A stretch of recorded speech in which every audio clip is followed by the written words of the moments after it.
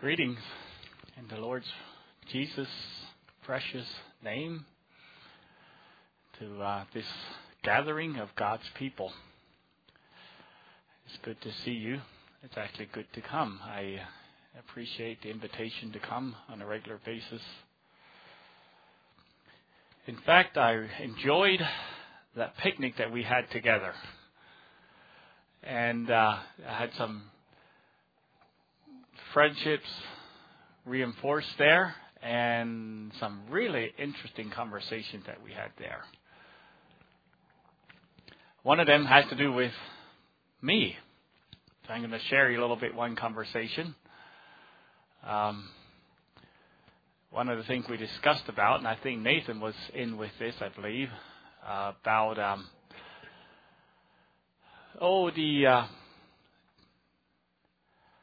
the whole thing about having messages at a level where the children can understand, not having messages that go up above people's heads. And so this morning I have a disclaimer and an encouragement. Because when it comes to having a message that's low on a children's level, I'm not the best. I will tend to shoot higher. So my disclaimer is that is who I am. I try to get it low, and you have enough illustrations, people can understand and catch it. Even children can. But it's not my natural way of doing it. That's my disclaimer. My encouragement is, I think God wants us to grow and to come higher. All of us, children included. So if there's some messages that get too high, I know as a homeschool family, you can't build a tower by putting the first block up at the chandelier. You got to start from the bottom up, but you can build. And so it's my encouragement to you, if it goes over your head, then exert yourself to grow. And I think it's God's will that we understand not just the element things of His Word, but also the deeper things. So that's a little bit of a disclaimer and encouragement this morning. Why don't we just pause for a word of prayer? Let's pray. Our Heavenly Father, we are grateful to you for your great love to us. Lord, where would we be without you? Lord, it was you who first moved in our lives. And Lord, it is you who sustains us. Lord, we are dependent on you. But we thank you, Lord, that we can be dependent on you because you are a good God. You care about us. And Lord, with that in mind, we come to you and to your word and ask you to teach us and instruct us. Give us direction. Give us hope. Give us purpose. Give us, Lord, your heart to live out your life in this our day. So, Lord, we just look to you and ask you to bless this part of the service. We pray in Jesus' name. Amen. This morning, I am going to speak on a topic that it's a very relevant concept that all of us face at one level or another. We face it in our personal lives, personally. We face it in our families. And we face it in our churches. Not only do we face it now, but people have always faced it. In fact, you can see it being addressed plainly in the scriptures by Jesus himself. And you might ask, what is that? Well, I want to talk this morning about the title is the concept of values versus rules. Values versus rules. First, a few definitions. What are values? Anybody want to suggest? What is a value? If you don't have anything, that's fine, but you have something you hold dearly.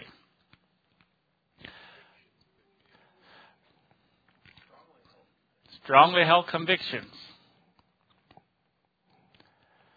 Values are things you think are important, right? Okay. Values are things you think are important. We all have them. Every one of us. If a group or society has similar values, they are said to have shared values. We have some shared values in here. If a society values let's say it this way, some people or some groups value a good work ethic as a group. Some groups and some societies do not value that. Some people or some societies value acceptance and inclusions of all kinds of sexual orientations. They value that. Some groups and societies do not value that. But values are powerful because it is values that actually govern our life and our society, including our homes and our churches and our governments. There are actually a multiplicity of organizations that were started because of some kind of shared value. On Friday, we were up at Massachusetts. We took a mini family vacation, and we went whale watching. We actually got spit on by a whale. Imagine that. He came up right beside the boat and bust off that steam, and the mist drifted over the boat. It's pretty awesome. But there were, you probably heard of Save the Whales Society or whatever it is. I don't know what they call it, organization of some kind. That's a value. People see that there's a problem here, and we value these animals. They gather around, and so around the value, an organization grows. And you have lots of them. That's a value. Now, that's a value. A rule. What is the definition of a rule? A rule is a law or a commandment that is required by those under its jurisdiction. And often there is a penalty if the rule is violated. Is that right, children? You violate a rule, there's a penalty. Usually, a rule is based on a value. Here is our value. Here's our value. This is how we implement our value, hence a rule. The interesting thing about a rule is that the people that are required to keep a rule may or may not share the values that the rule espouses. I've heard this statement made, rules are made to be broken. The reason rules are made to be broken is because there are rules made that the people that are supposed to keep the rules don't have the values. So what do you do with a rule that you don't have a value behind the rule? Well, you'll break it if you can. Or worse yet, those who make the rules don't have the values themselves. They just want to make these rules to control the people that they're making the rules for. So far, we can deduce maybe that values are a good thing and rules are bad. Is that right? No, not quite so fast. Not quite so fast. We need to look at some more things before we make a judgment. So turn to our main scripture this morning, which is Mark chapter 7. Mark chapter 7, starting at verse 1, and we're going to read a fairly long passage here. Rules and values.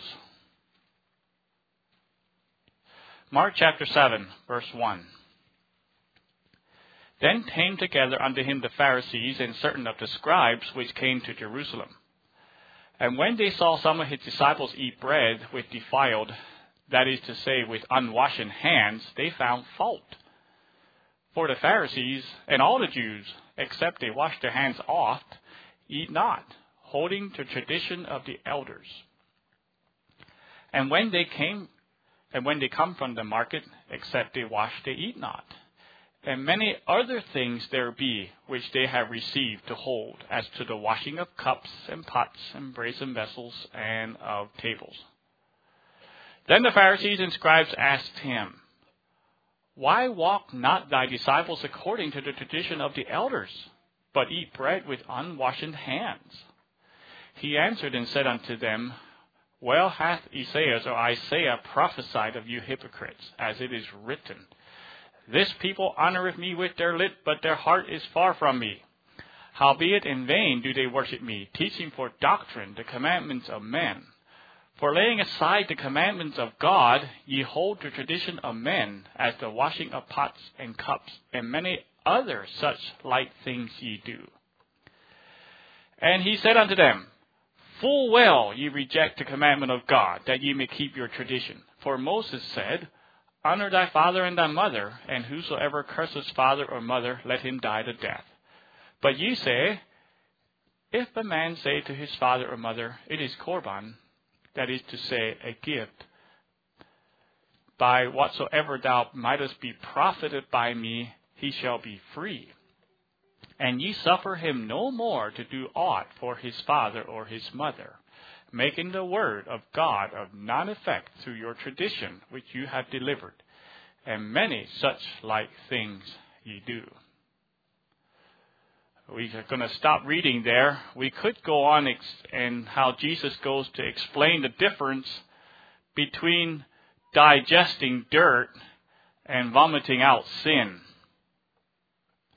That's an interesting subject, but we won't look at that subject this morning. This morning we want to stick to the concept of values and rules. Now I chose this scripture in Mark because it has both sides of the issue. There's other passages here that have one side, and there's other passages that have the other side. This passage contains both sides that we're going to look at this morning. Okay, number one, the Pharisees had a lot of rules. True or false? True. I couldn't find the exact number, but 637 come to my mind when I understand the rules that they had for keeping the Sabbath. I heard a number and I couldn't find it, but it's somewhere up there. How many rules do you need to make sure you keep the Sabbath holy? Now, the value behind the multiplicity of the rules was to keep the Sabbath holy. Now, here are some examples from modern times. I'm going to give you some examples. They taught that you should not look in a mirror on the Sabbath because you might be tempted to pluck out a gray hair, and that would be reaping. They said you could only eat an egg which had been laid on the Sabbath if you killed the chicken for Sabbath breaking. If the lights were on the Sabbath, when the Sabbath came, which came at sundown, Sabbath began at sundown, you could not blow the light out. But if it had not been lit by the time it got dark, you couldn't light it. It was unlawful to move furniture on the Sabbath. There was an exception to this, that you were allowed to move a ladder on the Sabbath, but only 4 steps. You were allowed to eat radishes on the Sabbath, but you were warned against dipping them into salt. Because if you let them in the salt too long, they begin to pickle. And if you pickle a radish on the Sabbath, that's work. That's wrong. And they actually had discussions on how long it takes for a radish to pickle. It was fine to spit on a rock on the Sabbath, but you could not spit on the ground because that made mud, and mud was mortar, and that was work. This is one for you ladies. If a woman got some mud on her dress, she had to wait till it dried, and then she was permitted to crumple the dress with her hand with her hands one time. Crush it, shake it out, and whatever was left on, she couldn't do anything more than that. Whatever, that didn't do the trick, she had to wear it. Now, God told his covenant people to keep the Sabbath. He did. He told them to keep it holy. Basically, he told them they can do all their work on 6 days, but on the 7th was a holy day. On that day, you do not work. There's a few examples in Scripture that no manna came on the Sabbath. They were prepared for the Sabbath the day before. The normal thing that you need on the Sabbath, you were to prepare the day before, so that you don't need to do those things on the Sabbath. They were not to kindle a fire. The man that was caught picking up sticks violated the Sabbath, and he was stoned. God expected them to keep the Sabbath. And they were not to conduct business of buying and selling. You have that implied in Exodus, but you have it definitely exhibited in Nehemiah and some of those other places. But the Pharisees took it upon themselves to micromanage the command, and inevitably, what happens, they took the focus away from God, away from serving God. They took it and they put the focus on the laws. Inevitably, that happens when you multiply laws. And to turn most or all the attention away from God and down to the rules.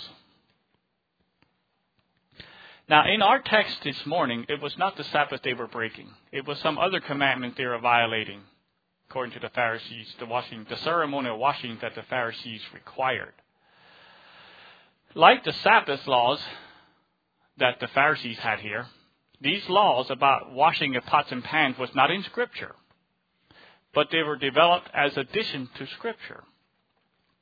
They were called the traditions of the elders.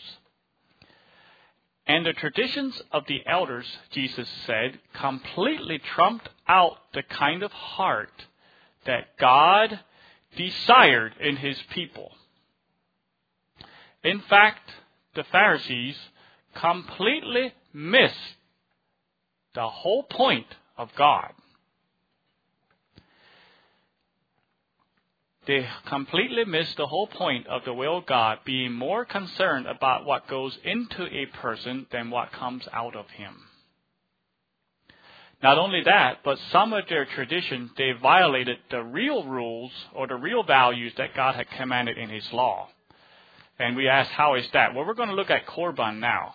Remember, we read in the passage about Korban. He said, it is Korban, therefore you don't have to do anything to your parent. Let's see what that means. Let's look at that a little closer. According to Nelson's Illustrated Bible Dictionary, Korban it's a word that is applied to a gift or an offering in the temple that is declared. Let me try to get this, that is not too high. Okay, let me try this again. Korban is a word that describes a gift or an offering in the temple that is declared that gift dedicated to God in a special sense. In other words, it was, if you would have something, you could dedicate that thing, whatever it is, to the temple. And once it was dedicated, you could never get it back. Once it's dedicated, it's a one-way street. You can never undedicate it, okay? It's given. It was considered totally dedicated for the temple's special use, whatever that use was. The International Standard Bible Encyclopedia adds this, said, anything dedicated to the temple by pronouncing the contractual word korban, it's a legal term, forthwith belong to the temple, but only ideally. It actually might remain in the possession of him who made that vow. So a son might be justified in not supporting his old parents simply because he designated his property or a part of it as a gift to the temple. So here you go. Here's the thing. Imagine we have them today. What do they call them? Estate trust or whatever. When you die, your money goes to such and such a place. Okay. Well, that's something of that nature is going on here. So a man of my age that has elderly parents might dedicate everything I have to God. So, but I didn't give it to him yet. But it's dedicated to him. And when I die, it'll all go to him. Now, it's dedicated to God, so I cannot use it for this because it's God. Now, I can use it for myself because somehow that's okay, but I cannot use it for my parents because it's dedicated to God. My parents can have it because it's dedicated to here. You get the concept? Maybe you've all understood all that already. So he was actually prohibited from ever using his property for the support of his parents. Apparently, the Pharisees were okay with this because it enriched the temple. I don't know if you noticed it, but false religion always has greed in it. Somewhere. It was here. And the Pharisees, did not really love or care about suffering people. Is that right? When Jesus healed the people, what were they concerned about? The law, not the people.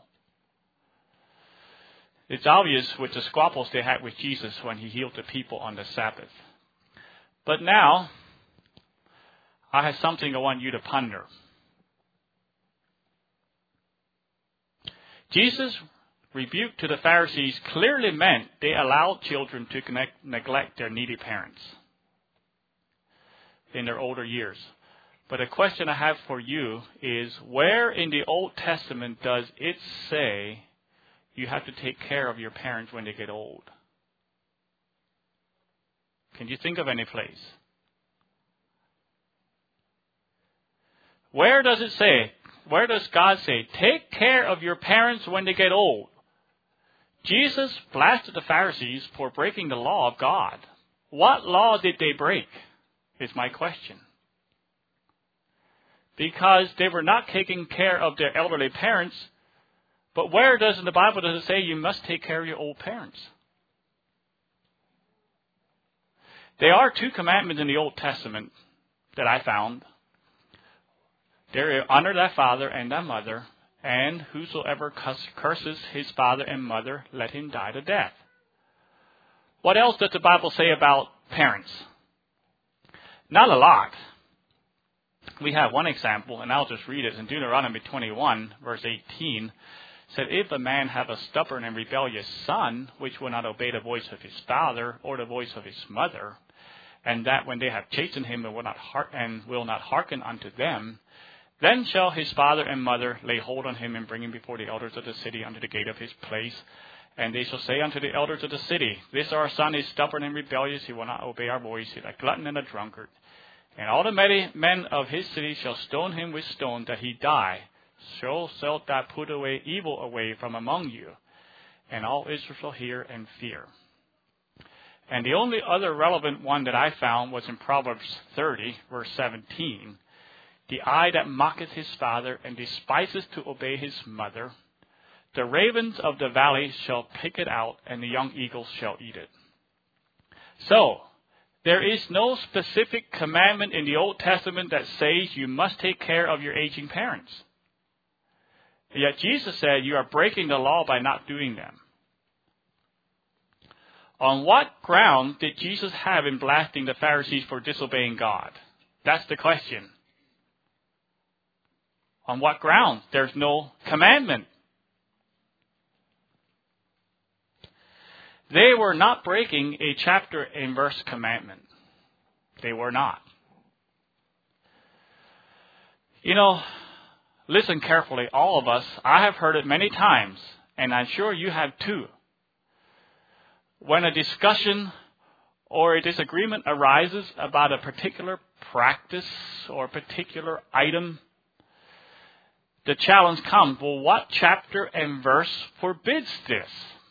It's the question that comes our way many times. In other words, the question comes, show me plainly in the Bible, in plain words, that I should not put a jack-o'-lantern out on my porch in October. Show it to me. Can I show it? Will I put one out? No. But I have no commandment. The assumption usually is that you don't have a clear Bible verse dealing with anything. It falls in the area of Christian liberty. You may do or wear or participate in that if you so desire, if there's no clear commandment in Scripture. I propose to you that Jesus did not use the Scripture that way. And I would propose that it is not a valid way of approaching God's Word, and it is not a valid method of determining God's will, to have a clear Scripture for everything we do. So what were the Pharisees doing?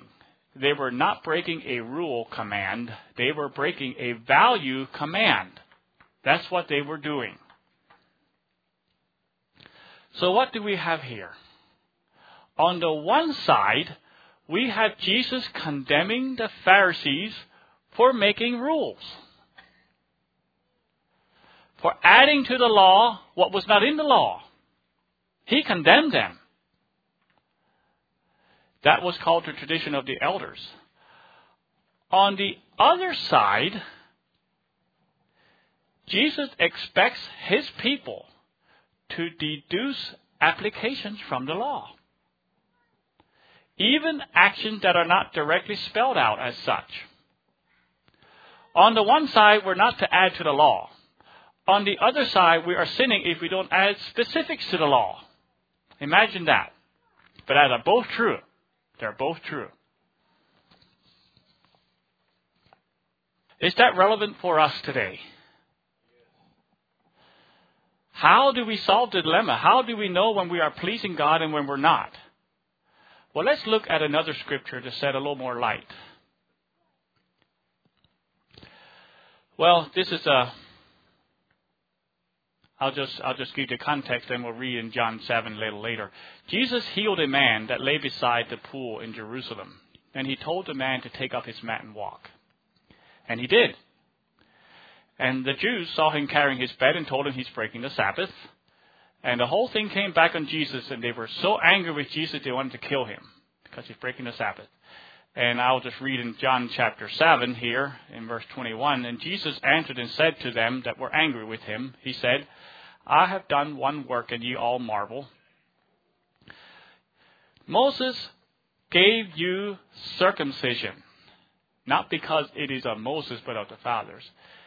And ye on the Sabbath day circumcise a man. Now, if a man on the Sabbath day receives circumcision that the law of Moses should not be broken, are you angry at me because I have made a man every whit whole on the Sabbath day? Then he says, judge not according to appearance, but judge righteous judgment. Jesus said, you Pharisees, he said, when your priest, on the certain day, after so many days after the birth of a male child, that child has to be circumcised on that day. And you do it on the Sabbath, that's clearly work. But you are working on the Sabbath to make one part of the body right with God. I worked on the Sabbath and made the whole person right. Why are you condemning me for working on the Sabbath when you do the same thing to keep your rule? In other words, judge not according to appearance, but judge righteous judgment. There's a little bit of judgment needs to go on here. In other words, don't apply the law woodenly, legalistically. Look beneath the surface so you can judge correctly. God gave us this command, judge righteous judgments. Not only does he expect us to do that, he expects us to be able to do that. And in a nutshell, here lies the difference between a rule emphasis and a value emphasis. I hope I haven't lost all of you yet. By the way, I was going to say at the beginning that if you don't understand something and going too fast, just put your hand up and say, hey, can you go over that again? I like interaction, but We're talking about rules versus values. A rule emphasis focuses on making sure the rule's kept. Some people are like that. They make sure the rule's kept. The letter of the law is obeyed. I'll give you an example. When I was growing up, I was in a church and a home where the use of the radio was not permitted. I grew up also, as many children do, with a certain eccentric interest. My interest was weather. I love weather forecasting. I love to look at weather maps. I could look at weather maps for so long that some people thought I'm reading a book. I just fascinated by weather forecasting. My sibling, for sure, I was going to grow up to be a meteorologist. I got up in the morning to do my chores. First thing, how cold is it? Check the temperature. I drew my own imaginary weather maps and put it in my desk at school. I had too much time. But I wished for some improvement in weather forecasting. By the time we got the daily paper, my grandmother got the daily paper. It ran through our home for about half an hour before it went there. It came early afternoon. By that time, the weather forecast was probably almost a day old. You could dial into some weather forecasting on the phone and get a forecast on the phone. You could call someplace, and you could get that. But it was only updated twice a day, and the line was often busy. So it wasn't much better than a newspaper. Can you imagine my excitement when I discovered that there is something called a NOAA weather radio that gave regular updates, hourly changes in the temperature, and special warnings in bad weather conditions. And whenever there's precipitation in the area, it told you where it was and which direction it's heading.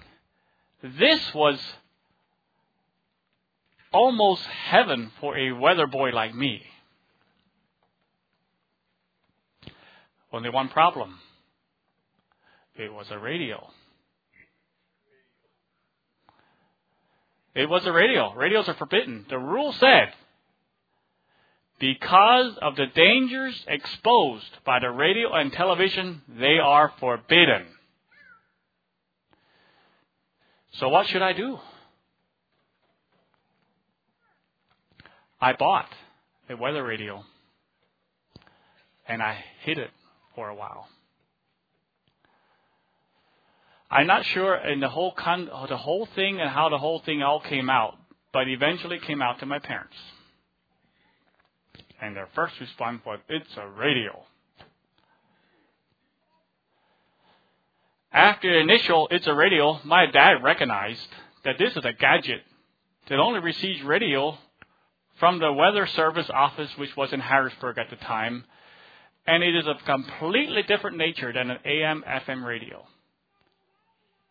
And it became a part of our family experience. My parents were not keeping a wooden definition of a church rule about the radio. They made a value judgment, and they arrived at a conclusion. There's another similar experience that I had of a friend that was building a shop. There was an Amish crew was building a shop for my friend, and they had their radio blaring. Well, it wasn't gospel music. Let's say it that way. I don't know what it was, but it wasn't. The husband that they were building the shop for, he was away, but the wife was at home all day long and listening to this radio. Finally got to her, so she went out and talked to them. She confronted them about that music that they were playing. And their response was, "Well, we saw that you have a window AC, so we thought you'd be okay with this." In their culture, both the AC and the radio are forbidden. So to them, one is like the other. They have the same moral value. Both are forbidden, so that one is not worse than the other. Now, I'm going to ask you, are you sensible people? Can you make a distinction between the two? Good. You're thinking. You're with me. Good. They aren't on the same level. But the thing is, neither of them are mentioned in the Bible. But we need to make value judgments on them and moral judgments on them. A value emphasis focuses on principle and heart. One paraphrase puts John 7:24 that I read a little earlier when Jesus said, don't judge. Can't think of it, judge righteous judgment. He said, don't be nitpickers. Use your head and your heart. Discern what is right to test what is authentically right. So values versus rules. Which is it? One or the other? In logic, there is a logical fallacy that is presented.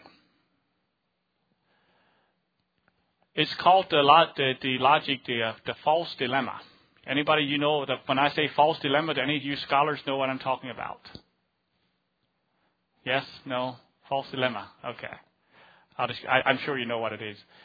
A problem is presented to an opponent and there are only two options given for an answer. That's a false dilemma because there's a third option that's not presented. Jesus faced it all the time. He was presented with them, is it okay to divorce a woman for any reason? And basically what they're asking, are you agreeing with Hillel, Rabbi Hillel, or Rabbi Shammai? And Jesus said, we'll go back to the beginning. Forget about the rabbis. We have a third one. That's a false dilemma. And he was another one. Is it okay to give to Caesar or not? Yes. No. Neither. There's a right way to divide that. So there's a third answer. So here we have, should we have rules and do away with values? Should we have values and do away with rules? False dilemma. Neither of those. It's both. The key is to embed deep values with minimal but clear rules. And now I am talking about primarily probably church. But you can use this in a home, you can use this personal too, but primarily what we're looking at is probably the church. People will carefully abide by the rules if they can sense a correlation between them and the values they espouse. In this way, the gulf between the values and rules collapse and they reinforce each other. The problem with proliferating rules, just increasing in rules, it becomes more and more difficult to attach the rule to the value. In the final analysis, it may be at some point necessary to violate the rule in order to uphold the value. But it is never acceptable to violate the value to uphold the rule. An example, the value behind traffic laws is to safeguard human life. Is that right? For safety. That's what traffic laws are for. And normally, the value of safety and the rule, say like not exceeding the speed limit, they mutually reinforce each other. You can see the value in that. However, sometimes they are brought in conflict, like when there's a heart attack victim that needs to be rushed to the hospital. Now you have a speed limit that is to safeguard human life, but now you have a human life that is at jeopardy if you don't go over the speed limit. And so you see that the rules are there, but the values are greater than the rules. And so the rules sometimes need to give away to values, depending on the situation. But to have it the other way around, to be perverse, we've got to keep the rule. Forget about the value, you've got to keep the rule. That's perverse. That's not right. Ravi Zacharias said something like this. He said, the Old Testament law had some 500 plus commandments. David distilled it down to 15. Another prophet, I didn't know which one, brought it down to 11. Micah, the prophet, brought it down to 3. He said, He has showed thee, O man, what is good. And what doth the Lord require thee, but to do justly, and to love mercy, and to walk humbly with thy God. Now, when someone asked Jesus what is the greatest commandment, you would have expected Jesus to respond with the one most important one. And he did, but he actually gave 2. I'm reading here, there's a number of different places, but thou shalt love the Lord thy God with all thy heart, and with all thy soul, and with all thy mind. This is the first and great commandment, and the second is like unto it, thou shalt love thy neighbor as thyself. On these 2 commandments hang all the law and the prophets. These are the values. The very basic, down-to-earth, bedrock values. All the commandments that God get their values from these 2. Whenever we start keeping rules or making rules based on other values, we are veering off course. The values are relational. Love God. Love people. They are personal. They deal with people. They deal with real individuals. They are to be deeply embedded in the heart. Now that brings up another question. Does that mean that we can ignore God's specific commands and do whatever we think is the most loving thing to do? A number of years ago, we had a family at Harmony that actually after several years left, and that's exactly what they believed. They believed that love is the predominant commandment, and they're right, but how they viewed it was very different. This is how they viewed it. In the Bible, you had the biblical culture, you had the biblical people and all that and so on. What you see in the epistles, what you see in that time was how they applied love in their culture. Our culture is different, so we don't apply love that way in our culture. And they had a number of things. I can only remember 2, but I know they had a number of things, but rather than me misquote them, I will only say those 2. But the 2 that they said was the way to apply love in their culture, that is not necessary today, would be the woman's veiling and the Christian greeting. That was how love was applied back then. But they applied it to all the epistles. I think they probably applied it in the area of gender distinction because that was cultural, and today it's not. And so the loving thing is much broader today. So they would say, let's not be so concerned what is written in the Scripture. That isn't binding anymore. We need to define love and practice it in our own culture and time. That's called situational ethics. Each person determining what is the loving thing to do. Well, this is a recipe for disaster that is as great, if not greater, than living by rules. So what is actually going on in this family? Well, probably they are reacting to rules that weren't based on values, or else they didn't make the connection. So there's a reaction going on in that family. Rules not connected with values, we just throw the whole thing out and we start another foundation. They think it's either one or the other. It's either values or rules, can't be both. It is both. I'm going to give you an example. Here. There's actually, hopefully I don't have you lost yet. Rules and values. There's a polarity between the 2. There's a tension between the 2, a certain amount of tension or polarity. And I would try to describe it this way. In the political arena, you have freedom and you have security. You want the people want to be free, but they also want to have safety. Okay? And yet those 2 principles clash with each other at times. Sometimes some citizens will be asked to surrender some of their freedom to promote security. We see that a lot today, don't we? Sometimes people will want more freedom and are willing to take the risk of security. There's a certain security risk might be deemed acceptable. A responsible government will navigate between those two polarities. If you have a government who pulls too much one way, they'll get a reaction from the people, and the next government will be possibly on the other side. We want more freedom. Well, then they have some issues with security, and then we have a government. We'll bring security, and they have security, and they have no freedom. And they lurch back and forth. And lurching back and forth, that's also what we see today. So is it values or is it rules?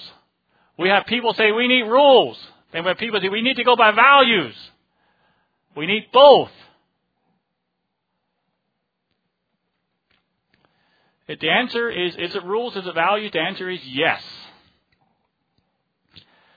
To have a focus on values and no practical direction is confusion and disobedience. To have a focus on rules and not values is hypocritical and senseless.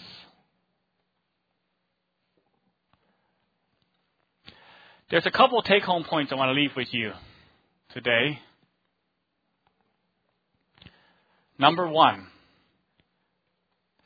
Jesus condemned a focus on rule-keeping which results in a disconnect from the real values.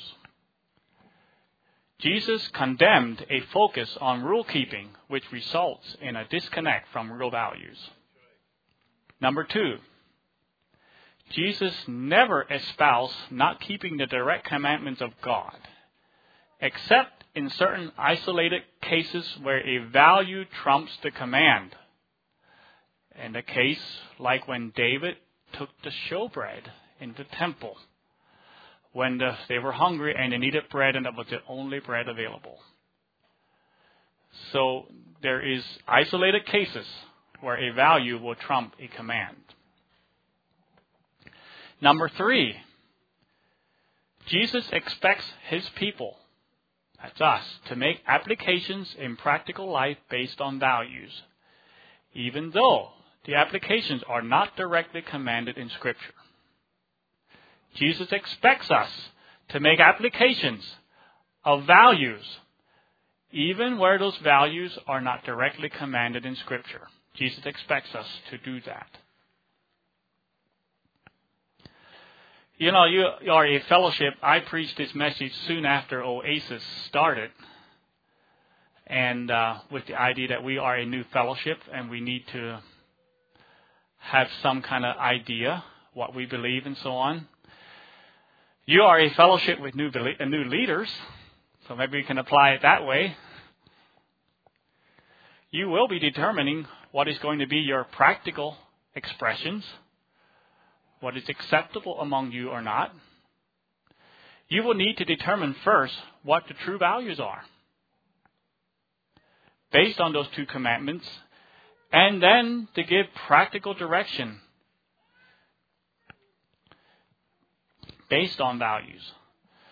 Based on values, you must then determine the practical application connected to those values. We have hawks around our place, and we have chickens on our property. Chickens like hawks. But unlike groundhogs, we cannot shoot those hawks. Not even if they eat every last one of those chickens. We can't shoot those hawks. We have a neighbor who's actually permitted to shoot that hawk. She's a Native American. The federal law does not apply to her. She can shoot that hawk. But she will never shoot that hawk. Why not? She told me, God put me here on earth to take care of his animals.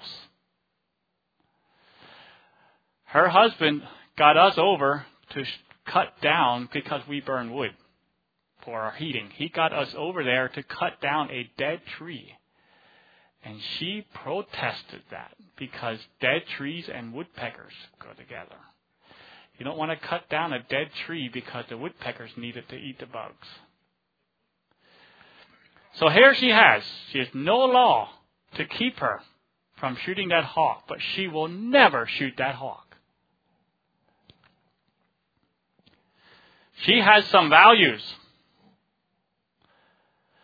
You know, that's really what we need. We need to be connected, intimately connected with the true values of God. That it will control our behavior like it does hers. Down to the detail of not cutting down dead trees. So we just bow our heads for a word of prayer. Our Heavenly Father, we are grateful to you. We are grateful for your word. We are grateful, Lord, that you have given us your word, but most of all, that you have come and to live in our hearts.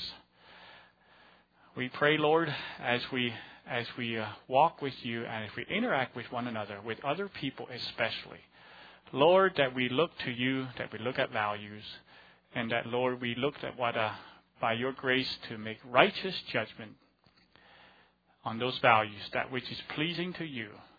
Like your word says, that we may know what is the acceptable and perfect will of God.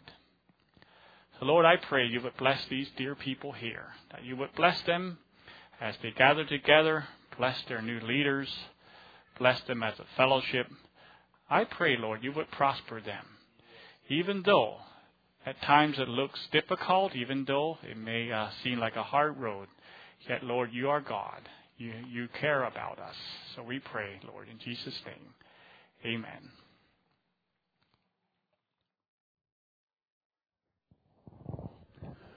I'd like to thank the brothers who brought forth their messages today. I think that everyone else will see that they went hand in hand. I think if you do not value honesty, then there's no reason to be honest. And the difference between being honest because you're supposed to and because you value it has been very clearly put forth in the second message. So verse here in Colossians 3, it's verse 17. It says, "And whatsoever ye do in word or deed, do all in the name of the Lord Jesus, giving thanks to God and the Father by him." It seems like if that was, let's say, a little test that we run through our mind every time we're going to do something that we think might be questionable. If we aren't doing it because we know it's the right thing to do, you're not sure, there's a test verse right there. If you can't do it in the name of the Lord Jesus, you ought not to do it. Amen.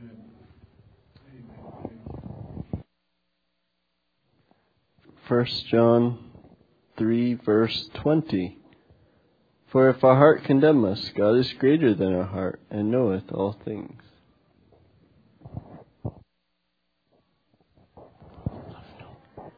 I was overjoyed today to listen to all of this. Could have listened another half hour. And it straightened up a lot of my thoughts too. When you talk with people and they say, oh, that's not necessary, that is not so, and that is not like this way. And I am thankful for this message today. Thank you very much.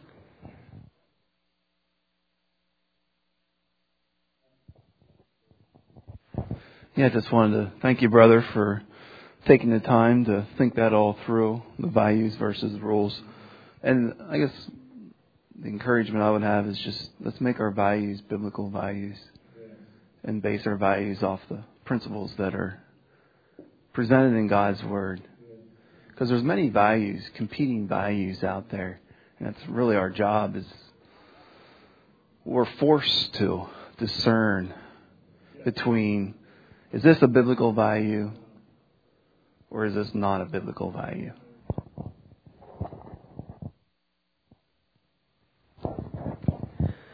I'm just going to say this, Earl. I think your neighbor's in the ditch That was my first thought anyway. But then I got to thinking a little bit, maybe not. May we lift our values higher than the rules in our convictions and live our life by that.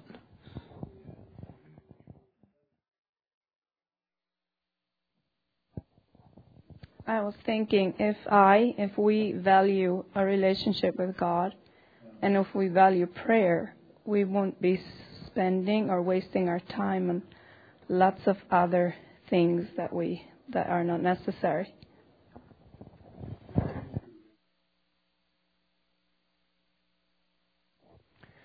Yeah, I'm thankful for the message today. Thank you, Brother Earl, for sharing that. It's a thought-provoking message, and I think it's a valuable one for us as a church.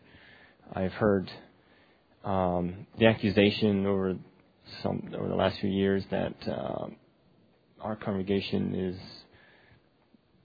moving more in the direction of becoming more rules-oriented, or that wasn't a phrase that was used. That was kind of what was meant, and I don't know that was really the case, and sure that was coming from outside the congregation. That's really based accurate information, but it would be my desire to not. That would not be our focus. Certainly, I agree that we need to make practical applications, but that those applications must be based on values, biblical values, and so may the Lord help us as we walk through all that, and there may be a place for some give and take, but I think if we're going to have a united focus and have united values as a body, that we can prosper, and I trust that we will by God's grace.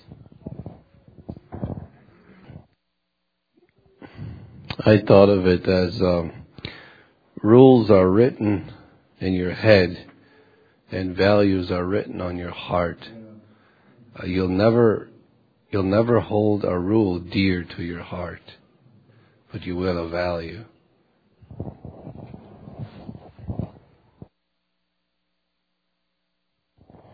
Couldn't help but think, springing off of what Nathan just said,